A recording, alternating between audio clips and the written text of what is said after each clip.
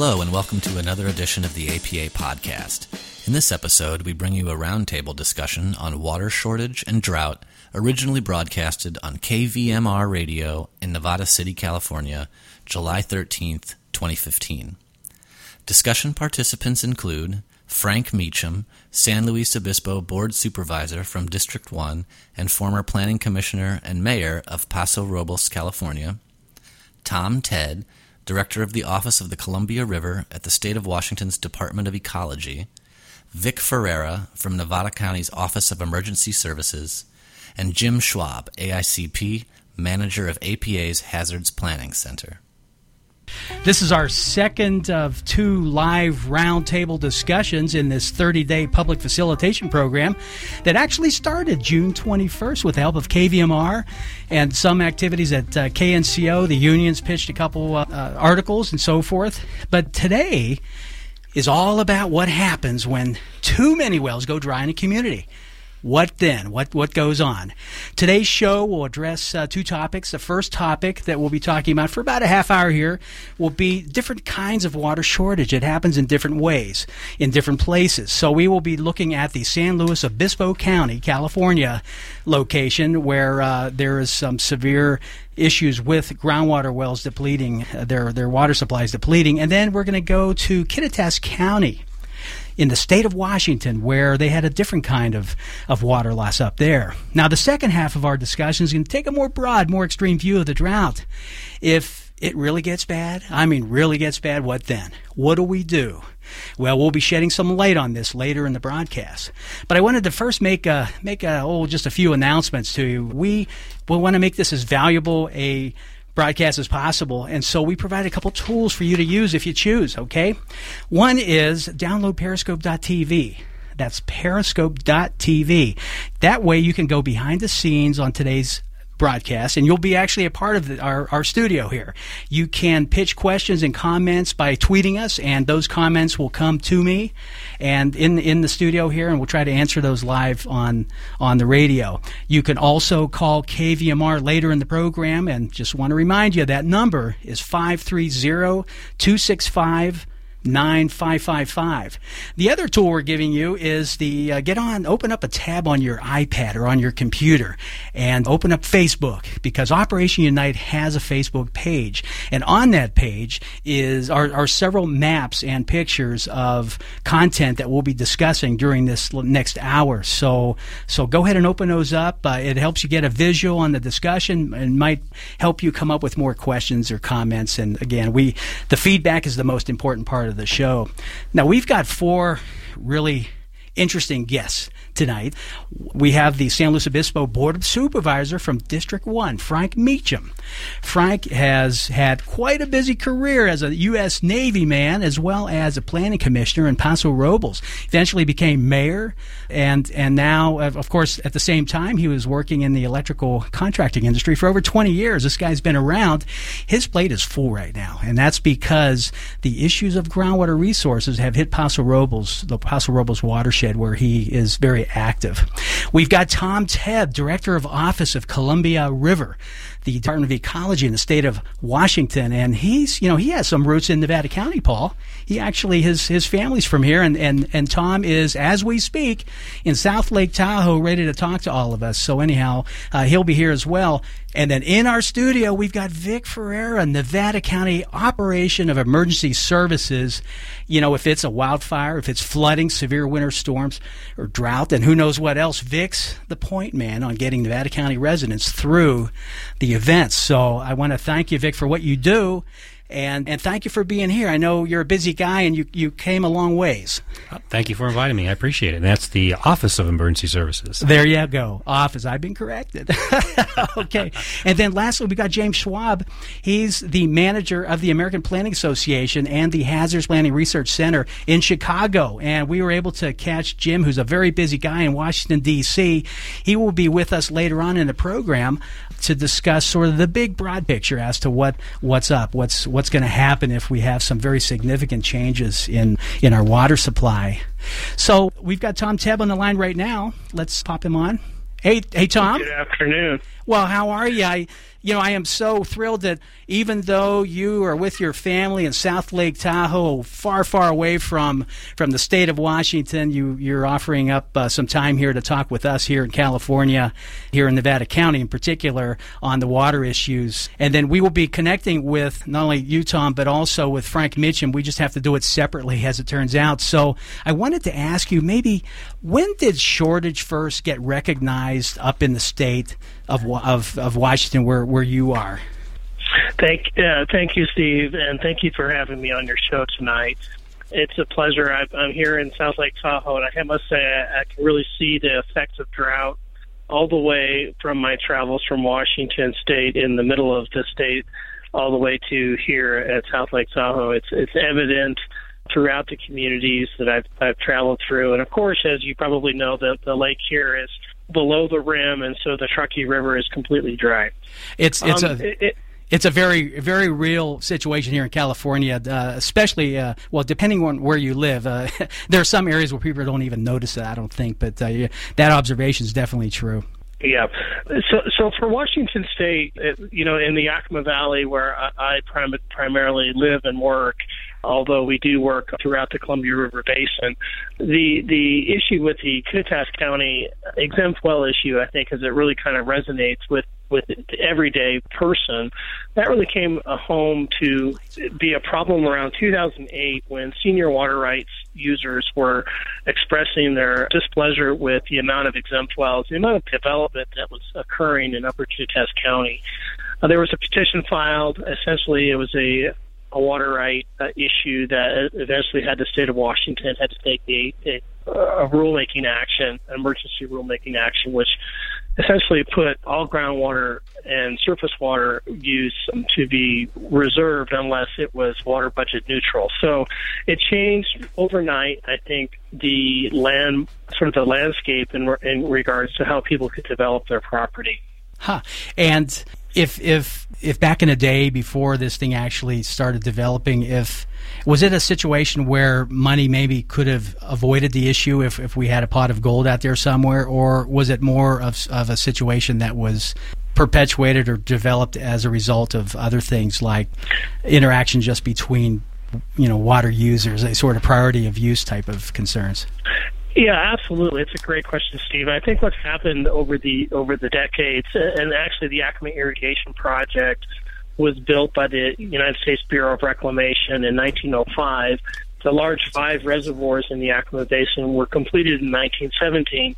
So many of these reservoirs and many of these Bureau of Reclamation works were created in the early 20th century, and we have really been living with them. And essentially that was the situation in the Yakima Basin. And so when we were issuing water rights as a state in the after World War II up to the 80s, we were actually looking at 2 different sort of, if you will, buckets of water. Surface water that you could see with your naked eye in the river, and then groundwater that we would pump from wells. And with the technology after World War II, the availability of groundwater exploded really on the landscape and really created essentially a competing resource that eventually resulted in a USGS study, a very expensive, very comprehensive study by the United States Geological Survey. And it proved that surface and groundwater were connected, and that we were affecting, when we took 1 well or 2 wells or 100 wells, we were actually taking someone else's water right. It's amazing that, I was up there. I met you, of course, several years back, and I met a lot of people up in the Cle Elum area, and they are so far away from where the senior water rights people are, which is down by Parker, I believe, in the state of Washington, which is quite a distance. So are you saying that the groundwater, the percolated groundwater, ends up traveling through the subsurface and daylighting in various spots in the surface water bodies, ultimately reaching those people down there? So it was an issue of somebody diverting water, and it wasn't done fairly, I guess. Yeah, I think that's accurate, and I think the state actually came to realize that was the case with this new science, as well as court cases. The state of Washington was taken to court by the Yakima Indian Nation as well as the United States Bureau of Reclamation, who claimed that we were issuing groundwater rights in a harmful way to what they called total water supply available. So there has been a long history of legal proceedings and essentially winners and losers, if you will, in the water right prior appropriation system in Yakima Superior Court that has sort of resulted in this sort of question being forced upon us. In other words, can we continue to sort of drill wells and think that it doesn't affect ultimately the water supply in the basin? You know, I think this is an issue that will be developing and will be quite significant here in the state of California. Our laws are different, of course, as you know, with the state of Washington. We've sort of divided up these pots, and we have considered up till now that they are actually very much separate from one another, when in fact they're not, as you've demonstrated up in Washington. So this is a bone we're going to be dealing with down here in the California region in the future. So yeah. What is the status right now with respect to this permit-exempt well issue where people, they had to close down development in Kittitas County on the western side there? Did things open up, and how was that corrected? How did you guys solve that problem? That's a great question, and it was done through, essentially we turned the spigot off, and I don't recommend that for anyone. That's very hard socially. It's very hard financially. It was also right during the economic downturn. What we ended up doing, though, is working with some private water right holders and creating what's called water banks or water banking. And so it was a little bit of a public-private relationship and partnership where we were able to work with water right holders who were willing to put their water into what we call a trust water right program. And because in the basin we had reservoirs high up in the basin, we were able to secure from the Bureau of Reclamation a certain amount of reservoir storage and essentially put our banked water in that storage, and therefore we could begin a debit and credit system for people who wanted to use water for new homes. So people who came into the basin and after the recession and wanted to build a new home, well, their water rights, essentially their beneficial use of that water is, 2010 or later. Water rights in the Yakima Basin go back to the mid-1880s. So that's the system. We have a water right code for groundwater that was established in 1945, and our surface water right code was established in 1917. But essentially, it is based on the Code of the West, first in right, first in time, and that makes a very challenging situation. But these water banks were the key that allowed us to move forward and have economic development while still trying to protect the resource. What was the emotional response of the public when this whole thing came down? I imagine, what I saw, there were a lot of unhappy people.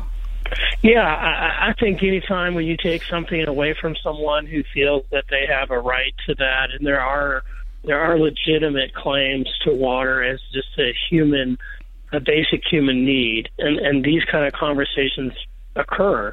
And you also find people that are found sort of in their midstream or midway through a development of a piece of property suddenly caught in a regulatory line that's been drawn. All of those issues are extremely difficult and very hard to work through. Did you find that sort of a marriage of public and private groups actually helped significantly in coming up with some water shortage solutions? Did you find it getting people together, both public and private work? Did it work? Yeah, actually, I think it did. I think on the private part, there was this sense of outrage that how can this be so broken? And with that sense of outrage became opportunity and creativity and how to solve the problem. I think the crisis also gave the government, myself and others in government, a chance to look at the problem differently and try to be as creative and as helpful as we can. So I think in that respect, I think it created a synergy that we are still working with today. And as we move into lower Kittitas County, which we will be in the next six to 8 months, to have a program that's similar to Upper County, that is going a lot smoother, I think, because we have these existing banks and we have these existing processes that people can see how to get from point A to point B. As in any problems that jump up, certainly in the situations where you have emergency services required, that there are spontaneous needs that are needed, that there is some grunting and groaning in the beginning, but we figure it out along the ways. And so you're making quite a great bunch of improvements. I have talked to the real estate community up there since then. I'm constantly actually talking to them and finding that people are becoming more and more satisfied with what's going on. You mentioned that in the border of the Yakima area, I'm not positive of the name, Mompkin, there's a place there where there was very strong leadership that really helped. A small community called Mabton, Mabton. It's a rural community, very, very, I think, lower on the economic scale, but very hardworking folks that are blessed with some great leadership that have actually gone in and looked at their city infrastructure and have foresawn that they need to kind of build and create a revenue stream to improve that infrastructure, both in terms of their wastewater as well as their water supply. And for a rural and sort of economically depressed community to be working with the Department of Commerce in the state of Washington and other areas that provide creative financing, they have been able to kind of take a very broken system and begin to rebuild it. So what was it in their ability to lead that? What was the characteristic? What made it so good, so successful? Honestly, I think it was one individual that it basically had enough. That said that they didn't want to live like this, that they didn't want their families to live like this, that they wanted to make a change. And this gentleman was incredible in terms of his passion and how he felt about his community, and was very successful in raising funds. Was he a private person or a public person?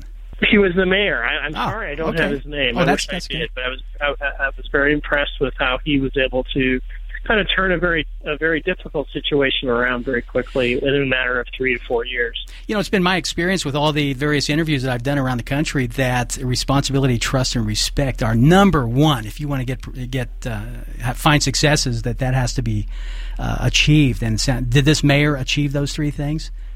Absolutely. He represented his community forthright. He was earnest. He was trustworthy, and we felt the same obligation to him. Yeah, that's great. We need to probably copycat some of those behaviors down here. Although we have a lot of good things happening in California right now in dealing with our very extreme conditions. Now, the state and local collaboration. Typically, as you well know, Tom, you get all kinds coming at you, and sometimes people don't like the state getting involved. But when you start working with the local people in a collaborative sort of scene, do you find it easily achieved, or where's the easy line to getting that to actually work and work well? Steve, if I could bottle that, I would. I think that is really about people and their relationships with one another, and the ability to kind of work on a problem that we all collectively think we need to fix and work on. And water supply and water infrastructure for our future is absolutely one of those things as a society. And when you find those individuals in a community or in a city or a rural area, you can see it. And it's everything from a farmer to a mayor, to a talk show host like yourself who cares very much about what's going on in their community and trying to make a difference. Well, you're really making a good point. You need to own it. That's number one. Until you own it, nothing ever happens. I would suggest right now some of the people listening in to, if they're inclined to own it, that you call in, or at least prepare to call in. Write down some questions. Get a pad of paper and a pencil next to you and write down some questions or comments. Just very short, though. We want to answer as many as possible and let us know. Also, get on Periscope.tv. Yeah, the number to call is 265-9555. We really want to hear you. And we want to be able to answer these questions. Owning it is part way into solving it. So let's hear from you.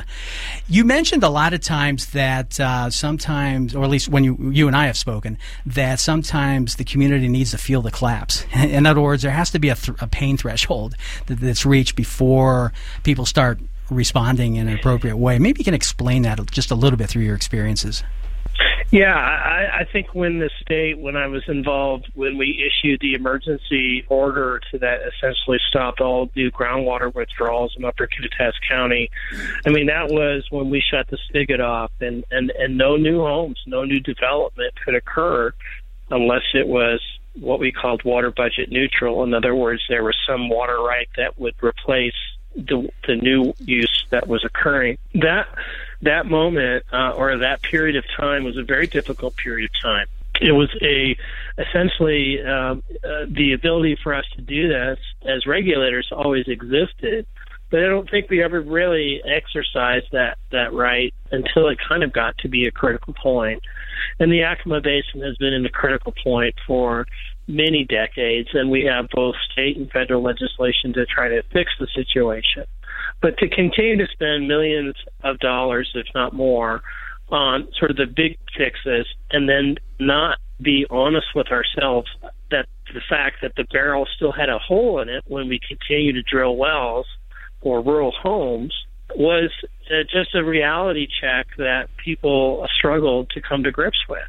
And as they bought a piece of property, and typically it was timbered property that was from previous railroad, expansion of the West, if you will, a lot of that property didn't come with water, but they expected to build their dream home. And in many cases, in decades before, people did.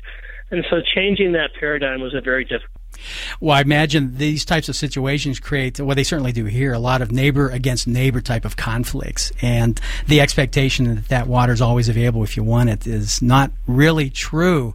We are working with that here in California. There are places like the Central Valley where everyone needs water. And the farmers most certainly need water because they're not from the ground, because they're not getting it. It's not available in the surface water bodies, and conflicts are developing. Yet, as you said, the tank has a hole in it. We continue to lose water from that resource. So we have to somehow come about to realize and own it, the fact that we need to curb at times our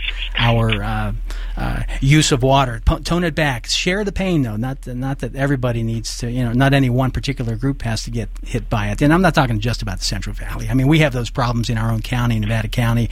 We most certainly have it in the Paso Robles region in San Luis Obispo County with what's going on down there, and many other counties in the Sierras as we go south and north of Nevada County. Hey, Tom, I want to thank you for where I feel like I'm sharing part of your vacation in South Lake Tahoe, but we don't want to share anymore. You got to get out there and have some fun. So thank you so much for this evening's discussion, and enjoy the rest of your family vacation there in Tahoe, okay? Maybe we'll be talking again once you're back in Washington. Okay, thank you, Stephen, so much for having me on your show tonight. Enjoyed. Bye-bye. Hey, bye-bye. Hey, so let's go ahead and get Frank Meacham on, and I'm gonna pass this over to Vic, really, because Vic, you shared with me a situation. I guess it's called a situation report, which talks about other areas of California, including our own, where there are significant issues of drying out wells. I mean, are you hearing much of that at your office? Right. Not for Nevada County, we haven't, but we are within a couple of weeks going to put out on the web basically it's a well reporting form, where we want to start polling residents in Nevada County to see how many dry wells we actually have, to see if we have an emergency type situation where we may seek assistance. So we'll be going in about 2 weeks and going online and make sure we get that publicized through all the media, so people can go with wells and actually put in a report. Oh, that's a good idea. We were. It was godsend that we had some of the water that we did get up here in Northern California, which is far better than many other parts of the Sierras, even, which refilled some of the more shallow zones that receive their water more quickly. But if you scan some of the dry well reports, Tulsa's lost something like 1,079 wells. Right, and you're talking about affecting a population of about 4,000 people. So they obviously have an emergency there, and they are receiving assistance from the state for those wells that supply drinking water and sanitation.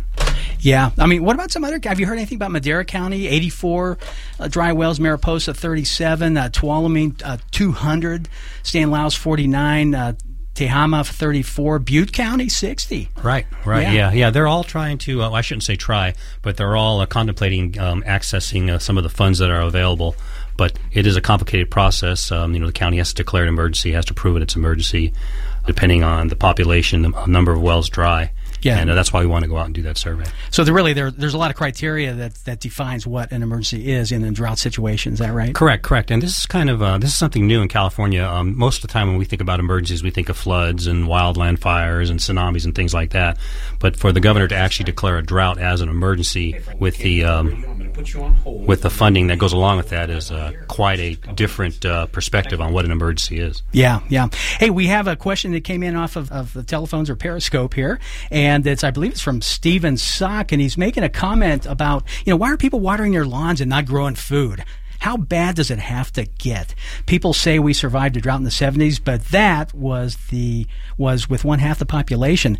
There are so many different water uses that we have in this state, and for some people it's real and some people it's not. And unfortunately, I think what works against us a lot of times is the success of our water purveyors. I can't remember the last time I turned on the tap in a place that receives treated water and nothing showed up. Well, I do remember one. It was in India. It wasn't in our own country. But it doesn't happen, and that's sort of a reality check for a lot of people. I think they just don't realize that the pain threshold that I mentioned earlier, that hasn't been reached yet. So it's really broadcasts like this one and other activities in our communities that really will bring that forward. And then Stephen, I think we will see those changes, but it takes each of us saying something to our neighbors and each other in a nice way to cause that change to happen. And that's correct. And just to comment on that, where NID and as well as Truckee-Donner Public Utility District, they have to follow the state regulations on how much percentage they need to cut their water, which is 36% in Nevada County, the western side. Yes, it is. But the unfortunate thing is that there are no water police. There is no organization that's going to go out and patrol neighborhoods. So they are relying on neighbors calling NID, and then NID will try to educate those particular people that are watering their lawns on Saturday morning for 2 hours at a time, and they want to take the education stance first to kind of change our way of thinking. Yeah, it's a cultural thing, and when you really think about it, the stressors on this whole water situation is us, those of us that use water, and so it's those of us that use water that can pass the word in a nice way and get people motivated rather than ticked off at each other to make these positive changes. And it's documented that actually during the summer months, the majority of the water that is used for outdoor landscaping. Oh, those type of things. Yeah. So, we may have to get used to seeing brown lawns, and maybe not washing our cars as often as we do. And those are the cultural changes. Those are some of the changes that we have to face. Yeah, I agree. Hey, Paul, do we have Frank? Yes, sir. Hello there, Supervisor. How are you? I'm just fine. Thank you very much. Nice to be here. Well, thank you for being so patient. You probably remember, we've spoken a few other times on the telephone, but I'm so happy you're with us today.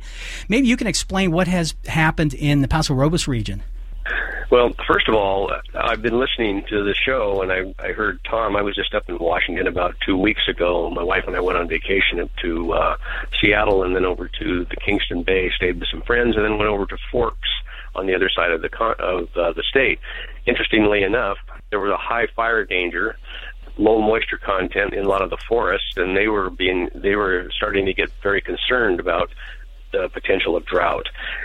I think that the common thing that I'm hearing from everybody, we're in this together. We're all in this thing, and it's taking some a little bit longer to recognize it and acknowledge it. But at this particular point, where we are right now, I don't believe that we are in an extreme crisis as some of my fellow Californians over in the Central Valley and some of those areas. I mean, they're in pretty bad situations. Over here, we have, and one of the difficulties when I heard you mention the number of wells that have gone dry in different areas, what we're experiencing here, which I've been told that is the same thing throughout the state, people are a little reluctant to mention that their well is dry or even acknowledge that, mainly because they're concerned about two or three things. One is the real estate value. Two is the lack of the fire protection. And three, their insurance issues. So a lot of the reporting, I think, is minimized basically because of those concerns. So right now, where we are in California, and for those that are not familiar with where my little town of Paso Robles is we're on about halfway between San Francisco, Los Angeles, and about 25 miles inland. We sit on a basin that's about 900 square miles, and we share that with another county, the county of Monterey. About a third of it is in Monterey County. And a good portion of the groundwater basin, the Paso Robles groundwater basin, is in my district. I've grown up here. I'm 9 generations of California. I have grandkids, so they're 11 now. And we've been through these drought cycles before. This one, because of increased population, expanded irrigated ag, and an extended drought, is the perfect storm. So 2 years ago, what we did as a board of supervisors was an meeting where we emergency ordinance would end any further drilling of wells unless they had that right to do so, which meant for permit already they had to be prepared and have contractual arrangements to plant, and then they had the vested right to go. That would be controversial, but you had to be fair somewhat. Since that time, and that night, we had, like I said, it was 11 hours, and there were people that were angry on both sides of the table. And at the end of the meeting, after I got through, I told my assistant, I said, we're all in this together. I said, so let's find out. So I got 3 from each side of the table and sat down with them for almost 5 to 6 months, and that's where the legislation that was proposed by Assemblyman Nasajian, 2453, to establish a hybrid water district over this basin, so that the folks that overlie the basin would be the ones to manage it. You know, it seems, Frank, that you are in the perfect situation. Unlike, as you said, the Central Valley's in the thick of it right now. You're in a position where it's the frog in the boiling water, but it's not quite boiling yet. It'll be getting there, but it's not quite boiling yet, and so you have a great opportunity. I've spoken with a lot of people in the Paso Robles region, and I guess there's really a lot of discussion and talk about developing a groundwater sustainability agency. And maybe we could talk about that in just a moment here, but I wanted to recognize Paige from Nevada County that asked us about people watering their lawns. But also there was Stephen Suck from Rough and Ready who talked about Garrett Hardin's, who is an author of The Tragedy of the Commons, and that is so true. When we each use a resource in a way that doesn't consider that everyone else is probably using it too, we can end up in real trouble. And his comment was the term water shortages is a bit erroneous, and I'm not sure what this means here. It's longinus of demand, and I'll have to sit with that one a little while and see how I might respond to that. Amber from Grass Valley, she mentions geoengineering. It can really affect our climate. I suppose that and many other things can affect our climate also. Mark from Grass Valley, 38% of us save water in our county. How much of that water is staying here, and how much of it is being is going down the hill? I mean, I don't have answers to that. We'd have to quantify that. But remember, we're sharing water. We don't own any of this. We use it, and once we use it, it re-shows itself elsewhere. It's cleaned up naturally, or because of us in our treatment facilities, and then it's reused again and again and again until it reaches the ocean or evaporates. So that's how the whole system works. We need to be aware that we're always in a sharing mode and to be frugal. Frank, you mentioned that, or actually I was mentioning that I had spoken to so many people down there in the Paso Robles region, and the GSA, or the Groundwater Sustainability Agencies, it's a district that could be created, amongst other things. There's quiet title. Some people feel that they should make sure they appropriate their water and safeguard themselves in that fashion, and there are some other ideas too. What's sort of are people coming from different silos right now? Because when you have many dry wells developing in a community, you can have many ideas on how to solve that problem. Well, and that's something that I've constantly asked, is don't just keep complaining to me. Give me an idea. Give me a solution. Tell me how we can deal with this. Because, when you get elected to office, it doesn't make you automatically smart. You got to be able to go to people to try to figure out those that are actually involved with whatever that issue is and try to understand a little bit more about that.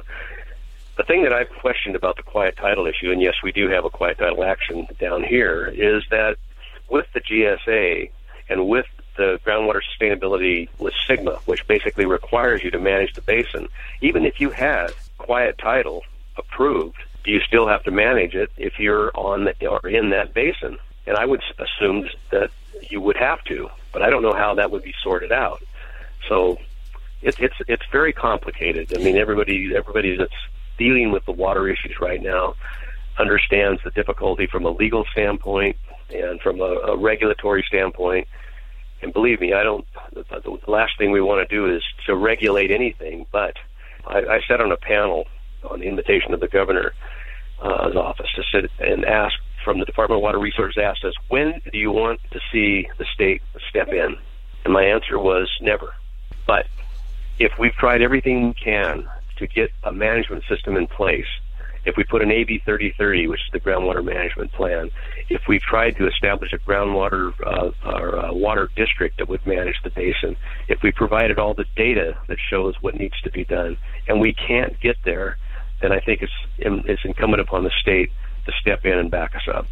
So, I mean, what I'm really hearing you say, and I agree with you, is that if we cannot as a community come together, then we will have outside resources coming in and sort of dictating as to what will solve the problem. It's kind of like having a child, and you explain to them the rights and the wrongs, and they continue to make mistakes, and eventually you just come in and do it for them, and it's not actually palatable. But go ahead. I think you have to give everybody the choice and the option, and the options are these. There's three of them. The first one is that they vote to approve a water district that the overliers of the basin will manage the basin.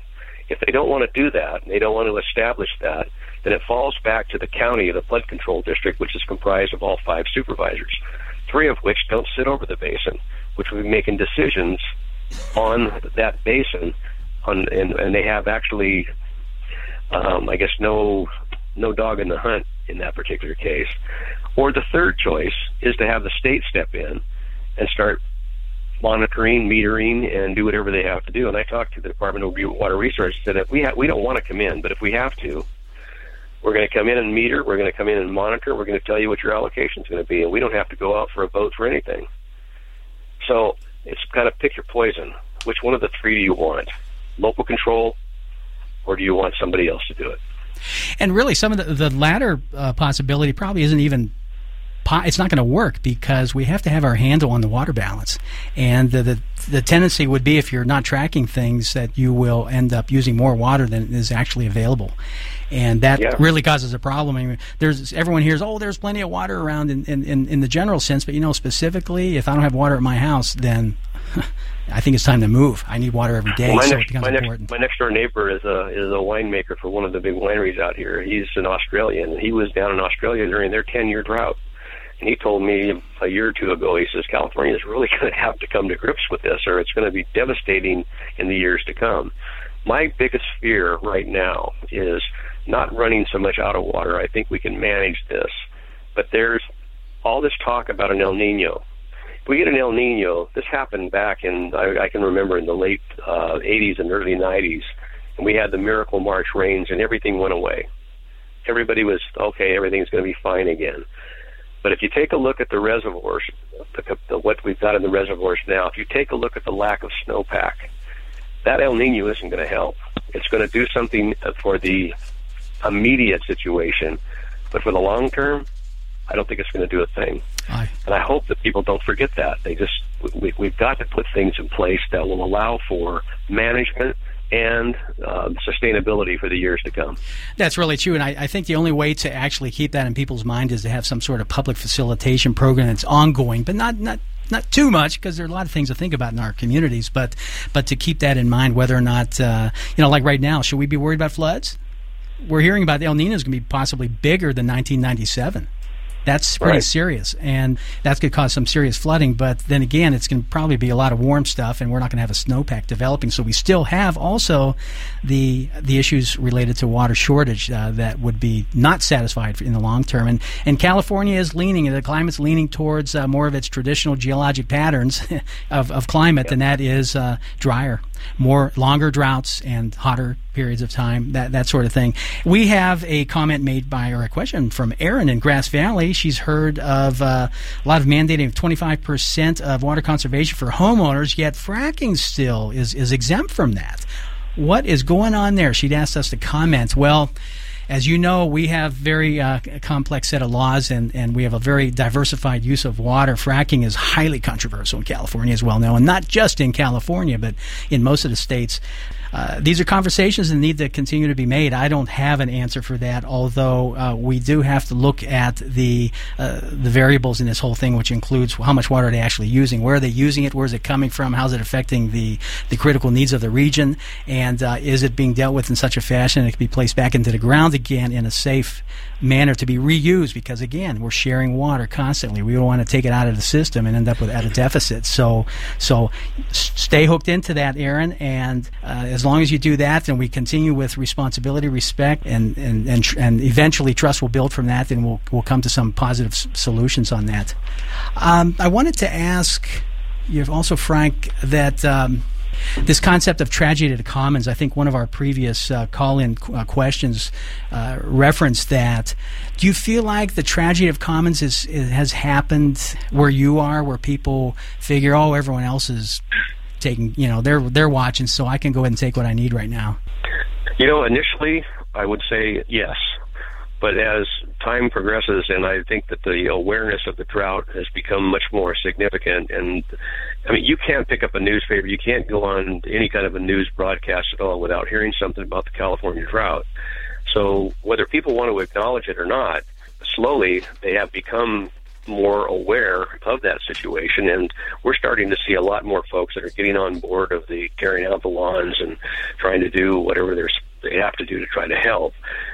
And I know one of the comments that Tom made was that it's difficult socially, financially, but let me tell you how tough it is politically when you have both sides of a room that are fussing about something. But I think that but there's a commonality in all of it, is that everybody realizes there's three things we have to have. I mean, it's almost like a fire. You have to have fuel, air, and heat. Well, to sustain life, you've got to have food, water, and air. So without one of those, we're history. I think everybody's realizing now that if we want to be able to sustain our community and sustain our economy, that we're all going to have to be participatory in how we manage this resource and not be so wasteful with it. For the longest time, I saw a lot of waste continuing to happen, even in the community that I live in, and I'm slowly starting to see that go away. The lawns that were lush green aren't lush green anymore. The water that was running down the streets from my neighbor isn't running down the street anymore. People are starting to acknowledge the problem. But it's still going to get to my concern, too, was coming into the summer. We're going into a very, very hot summer again. And any of the reservoir totals that we have, you're going to lose a lot of that to evaporation. And what are you going to have once you get the El Nino? And you mentioned the fact that it's a warm rain. That's not going to do anything for our snowpack. It's not going to do anything for the Sierras, which is important to all of us. It will supply us here with some of the reservoirs that we've got. It'll provide a lot more water there. But if and I'm not smart enough to understand the climate change issues, but something's happening in my mind. Something's going on with the climate. And if it is, what they're telling us is that we're going to have some of these heavy rains for a short period and longer drought periods. We need to pay attention to that and start figuring out how we're going to deal with it. And when I was asked to come to Sacramento, I went up there and they had a roundtable discussion. And I said, well, 1994, I was a planning commissioner. I picked up this document that said, water, will there be enough? Written by the Department of Water Resources. It was a mayor. And I picked up a document that said, are you prepared for the California drought? So the question is, are we going to do something about it, or are we going to keep talking about it? And, I mean, collectively throughout the room, everybody says, we need to start moving ahead and do things. Now, what does that mean? I'm not sure. Well, we do have a lot to talk about here. I mean, in fact, our next guest, which is James Schwab, we're going to be talking about both the mitigation aspects and the response aspects. You need both of them. One affects the other. If we prepare for a drought, then our responses will be a lot more effective later when actually we have a drought. So we'll be getting on to that. But, Frank, I want to thank you for your time this evening and speaking to us on this, and I'm hopeful that I will be coming down to Paso Robles and talk to you directly some more about some details as to how I think maybe some of these issues can be won over by the population down there who uses wells, which I understand you're talking about possibly 4,400 well owners who could be affected by this possible groundwater sustainability agency that could be created, which I think is a very, very effective idea, and there are a lot of reasons for that. So thank you very much, and you have a wonderful rest of the evening, okay? Thank you. I'll be listening to the rest of your show, and I'll be off the line. Thank you. Okay, Frank. We'll see ya. All right. Well, Paul, I'd like to remind everyone you're listening to KVMR FM Nevada City, KCPC Camino Placerville, and we're going to go with this program until about 10 minutes after 7. So Democracy Now! Will be slightly delayed, but it will be coming on about 10 after 7. Hey, Vic, NID wasn't able to come tonight. I think they're a very important part of this conversation. We're talking about both mitigation and response. Right. And but Chip Close, who's very much, he's part of operations over there at NID. I pitched some questions to him that I thought the listeners would have interest in hearing the answers for, and maybe you can give me your read on this too. Sure. One thing I asked him was, how would NID provide emergency water to domestic well users in the event of well failures if we had more significant well failures in our county? And he said that the district has a program already that allows for purchasing of water from hydrants, and they meter the water coming out of hydrant, and then the customer gets billed. But there are some, you have to qualify for this, but to qualify you have to be within the district's boundaries, and you have to come by the district's office to pick up an application. That sounds pretty simple. Are you hearing about these things being done? Right, yeah. I'm not really familiar with that program, but I do know NID has a few programs out there. And we're talking about the, I guess I'll say the onesies and twosies. If we start getting where there's a few hundred dry wells, then we'll be going probably the route of declaring emergency and having the state come in, not to manage a program, but to offer assistance financially to for the county to assist with everything from bottled water to putting tanks in, and even maybe drilling deeper for their wells. There are programs out there for that. It sounds so similar to what's happening right now in Porterville, which is southeastern part of the Central Valley. That's the type of state support that's being offered there. And there's a lot of private sector bottled water and other things going into that region to help those people out there. Another question I asked Chip over at NID's operations section was, could there be a prohibitions at some point on new water taps if the drought worsened? And here's how he answered that. He said that it's not likely because it's domestic use. There's a priority of use when you start to mitigate or actually respond to a problem. And those priorities are, the highest priority is human consumption. They get it first.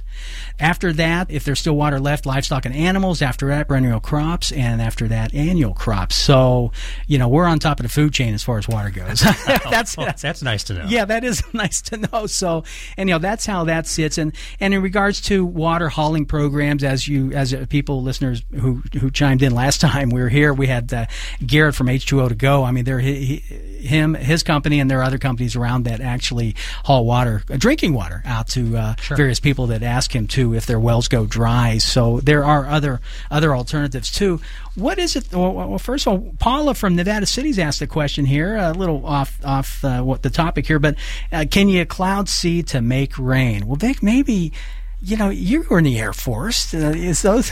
The Air Force I was and didn't drop clouds. Yeah, well, I see your point there. Of course, you can see clouds. The answer. There are a lot of people that are saying they see streaks in the sky and this and that, and then it may be because seeding is being tried out here to help lessen the pain threshold here that we're experiencing in California right now. Do we have Jim on board? He's online. There he is. Very good. Jim, and how are you? I'm doing fine tonight. Well, you probably had quite a day. You are in Washington, D.C. right now. Is that correct? That is correct. All right. For all 2 days. Well, have you been to the White House, or what is it that you're doing there? I have a series of meetings. I was actually supposed to meet with someone at FEMA, but that was undermined by 2 hours of thunderstorm delays. I bet you would have loved to have all that water out there in California, but absolutely, that got ruined. But there were meetings that with other, various meetings about ongoing projects that the American Planning Association is doing that I have some responsibility for. So, hey, well, you published a document called Planning and Drought. And it was done through your organization. I read the entire document. It's quite good, and I'd suggest reading for those interested in it. Again, it's called Planning and Drought, and James Schwab is the editor of this document. And there's a PDF that you could download and go through it. But maybe you could explain to the listeners how drought really is different from other natural disasters. It really is. Yes. Well, with most disasters, typically, hurricanes, floods, tornadoes, there is some very clear onset. We have warning for probably up to 48 hours at least with hurricanes. We know they're coming. We can see the storm pattern. It arrives. It does its damage, and then it moves on. With drought, it takes a while to realize that you are in one because it's a very slow-moving onset of the event. It takes weeks and months to begin to realize, hey, we haven't had any rain for a while, and it's one of those disasters that's just kind of got fuzzy edges. It's very ambiguous. You don't know that it's there. Sometimes until it feels like it's too late to take some of the steps that could have prevented some of the problem. And that's really a concern that all of us have. The public doesn't respond quickly because this is so slow-moving. You don't realize it till you've been burnt by it, and that's not a very comfortable thing when you finally get to that point. How do you suggest people and leaders use the National Drought Mitigation System, which is out there for use? Maybe you can explain what it is first. The National Drought Mitigation System is basically there's a monitoring system that is available. You can access a lot of this data over time by plugging into drought.gov, which is run by the National Integrated Drought Information System, which is a portal managed by NOAA, the National Oceanic and Atmospheric Administration. So these resources have been created at the federal level. There's also an organization in Nebraska called the National Drought Mitigation Center. They're housed at the University of Nebraska. They work a lot with NIDIS. They maintain drought maps. So you can go to either of those two websites and really access a good deal of information about current conditions, ongoing predictions of weather patterns, and the like. You've also touched on something else I really want to bring up here right off the bat, which is, we earlier this year, speaking of more traditional disasters for the most part, we released a newer report called Planning for Post-Disaster Next Generation. One of the things that we discussed at some length in there was the differentiation in terms of planning for post-disaster recovery between planning before the event ever happens and then, of course, in the case of typical disasters, planning after the event has passed. That's a much more difficult line to draw in the case of drought. But that pre and post dichotomy is still important with regard to drought because much of what we need to think about is what are we in a position to do in planning before we get into these situations to make ourselves better prepared to establish a more drought-resilient community? And that's something that we can certainly go into, but it's very important to think about that. And one of the things I say is that I've been saying for years with regard to almost any kind of disaster is that even if you're dealing with something after the fact, the mitigation measures you undertake are still very powerful for the future. That the aftermath of one disaster is always the prelude to the next because any event that has happened once can clearly happen again. Oh, I agree with you, and I think you bring that message out quite a bit in that document that you put forward. And a quick message is that you are listening to community-supported radio, KVMR, FM Nevada City, KCPC, Camino Placerville, and Democracy Now! Will start in about 7 minutes. Jim, groundwater well owners here in our county, Nevada County, have a great concern too, and not just in our county, but all the places that use these groundwater wells. Most of us don't have backup plans, and I don't know if in your drought and planning document that you addressed that specifically, but it is a concern out here. Without a backup plan, without any kind of monitoring on these wells, we don't know till it's too late that our wells have gone dry, and that's sort of the whole thing we're talking about here. What happens if too many wells go dry in a community?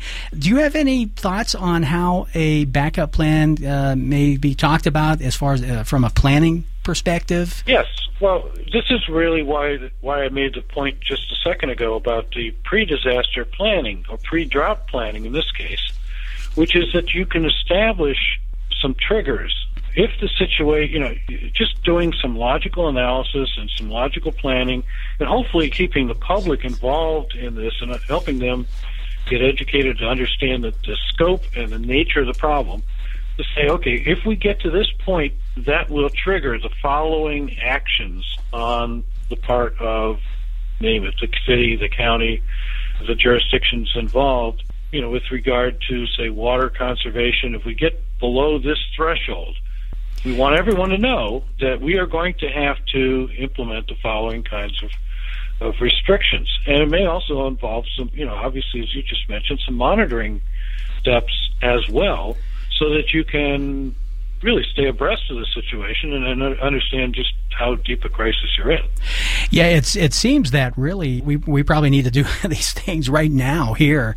I wanted to ask Vic. It's very difficult once you're already deep into the drought to start thinking about all these things. I know, but I mean, we're just crossing our fingers out here that we could have some good weather coming in this winter. If so, it just gives us a temporary fix. We need to get cracking, start monitoring wells, start coming up with backup programs. But Vic, I wanted to ask you, in our own county here, as the project manager of OES, Office of OES, is that right? Office of Emergency Services. Oh, okay, Emergency Services. Mm-hmm. Have you been tasked with developing a plan for massive water shortage here? Are you looking at it now? I mean, we're talking about mitigation here, which is what Jim's talking about. Right. Yeah, we created a drought planning team, and that includes all the water districts in the county as well as a lot of ag agencies.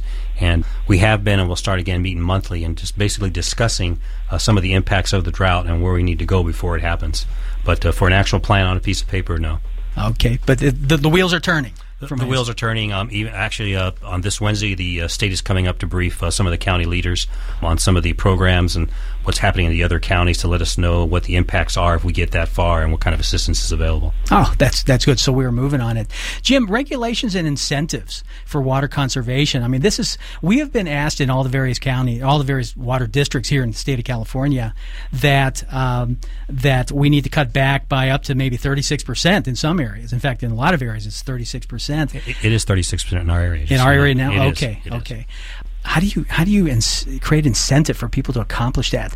The downside is our water purveyors are going to be fined some pretty high penalty. There'll be some pretty high penalties for if that's not reached. And the greatest and worst consequence of all is we could actually have great difficulty in providing water for ourselves next year if we don't meet these goals this year. So what kind of incentives have you guys looked at? Well, I think you should not underestimate the value of public education. One of the things, one of the case studies we had in our report had to do with Albuquerque, which actually did a guide way back in 1996, giving people a number of alternatives for landscaping, which, of course, as you had some discussion earlier on the show about the use of water for lawn watering.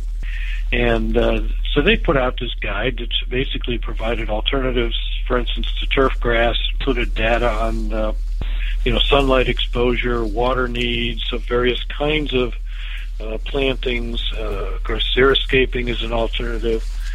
And then, basically trying to raise the level of awareness of the homeowners and so forth, doing, seminars on irrigation efficiency, things of that sort. One of the remarkable things, without going into all the details of what Albuquerque did in that outreach effort, is that they started out with an original goal in 1995 to reduce per capita water usage from 250 gallons a day to 175. By the time they got to 2006, they were already setting a goal down to 150, and they got it down by 2011 to 148. Well, 250 to 148 is a remarkable drop in per capita water usage. It shows that you can make a difference over time. Now, time is obviously your enemy once you're in a disaster, but still, just thinking about that in the long term, that certainly makes that community much more drought resilient than if they were still at those old water consumption levels, because this whole thing, the whole issue of drought is really one of matching water needs with the amount of water available. Yeah, and exactly. And so we are very much caught in a dilemma here. We it's so hard to get the general public to come forward on this thing, and that's why public facilitation is so very, very important. And we do have a need right now, is that we're running out of time. Oh darn it! We never have enough time. Well, you know what? It really, Jim, it comes down to strong, effective leadership. I think both Frank Meacham, who is a very effective leader. You might be chuckling now, Frank. I know you're listening off air, but it's true. You've captured the attention of so many people over there that need your advice and your help. And also Tom Tebb, with what he has accomplished, and through many others, like the mayor of that small little town, that rural town up there in the state of Washington. That you need that leadership, but also you need the willingness of the public. Without the public engaged in this thing, we're not going anywhere. We need to engage the public, and so I'm putting that out to our own county. The people need to remember that personal choices may affect both the collective and the individual well-being. So we need to be engaged in this thing and not forget that how we participate in mitigations now has a huge effect on how we respond when a drought actually happens, which I think Vic would probably say, yeah. Yes, definitely. So what do you do when there are too many dry wells in a community? Well, I think the answer is you work together. That's how we get through this thing. It's always a good idea to plan for the worst and hope for the best.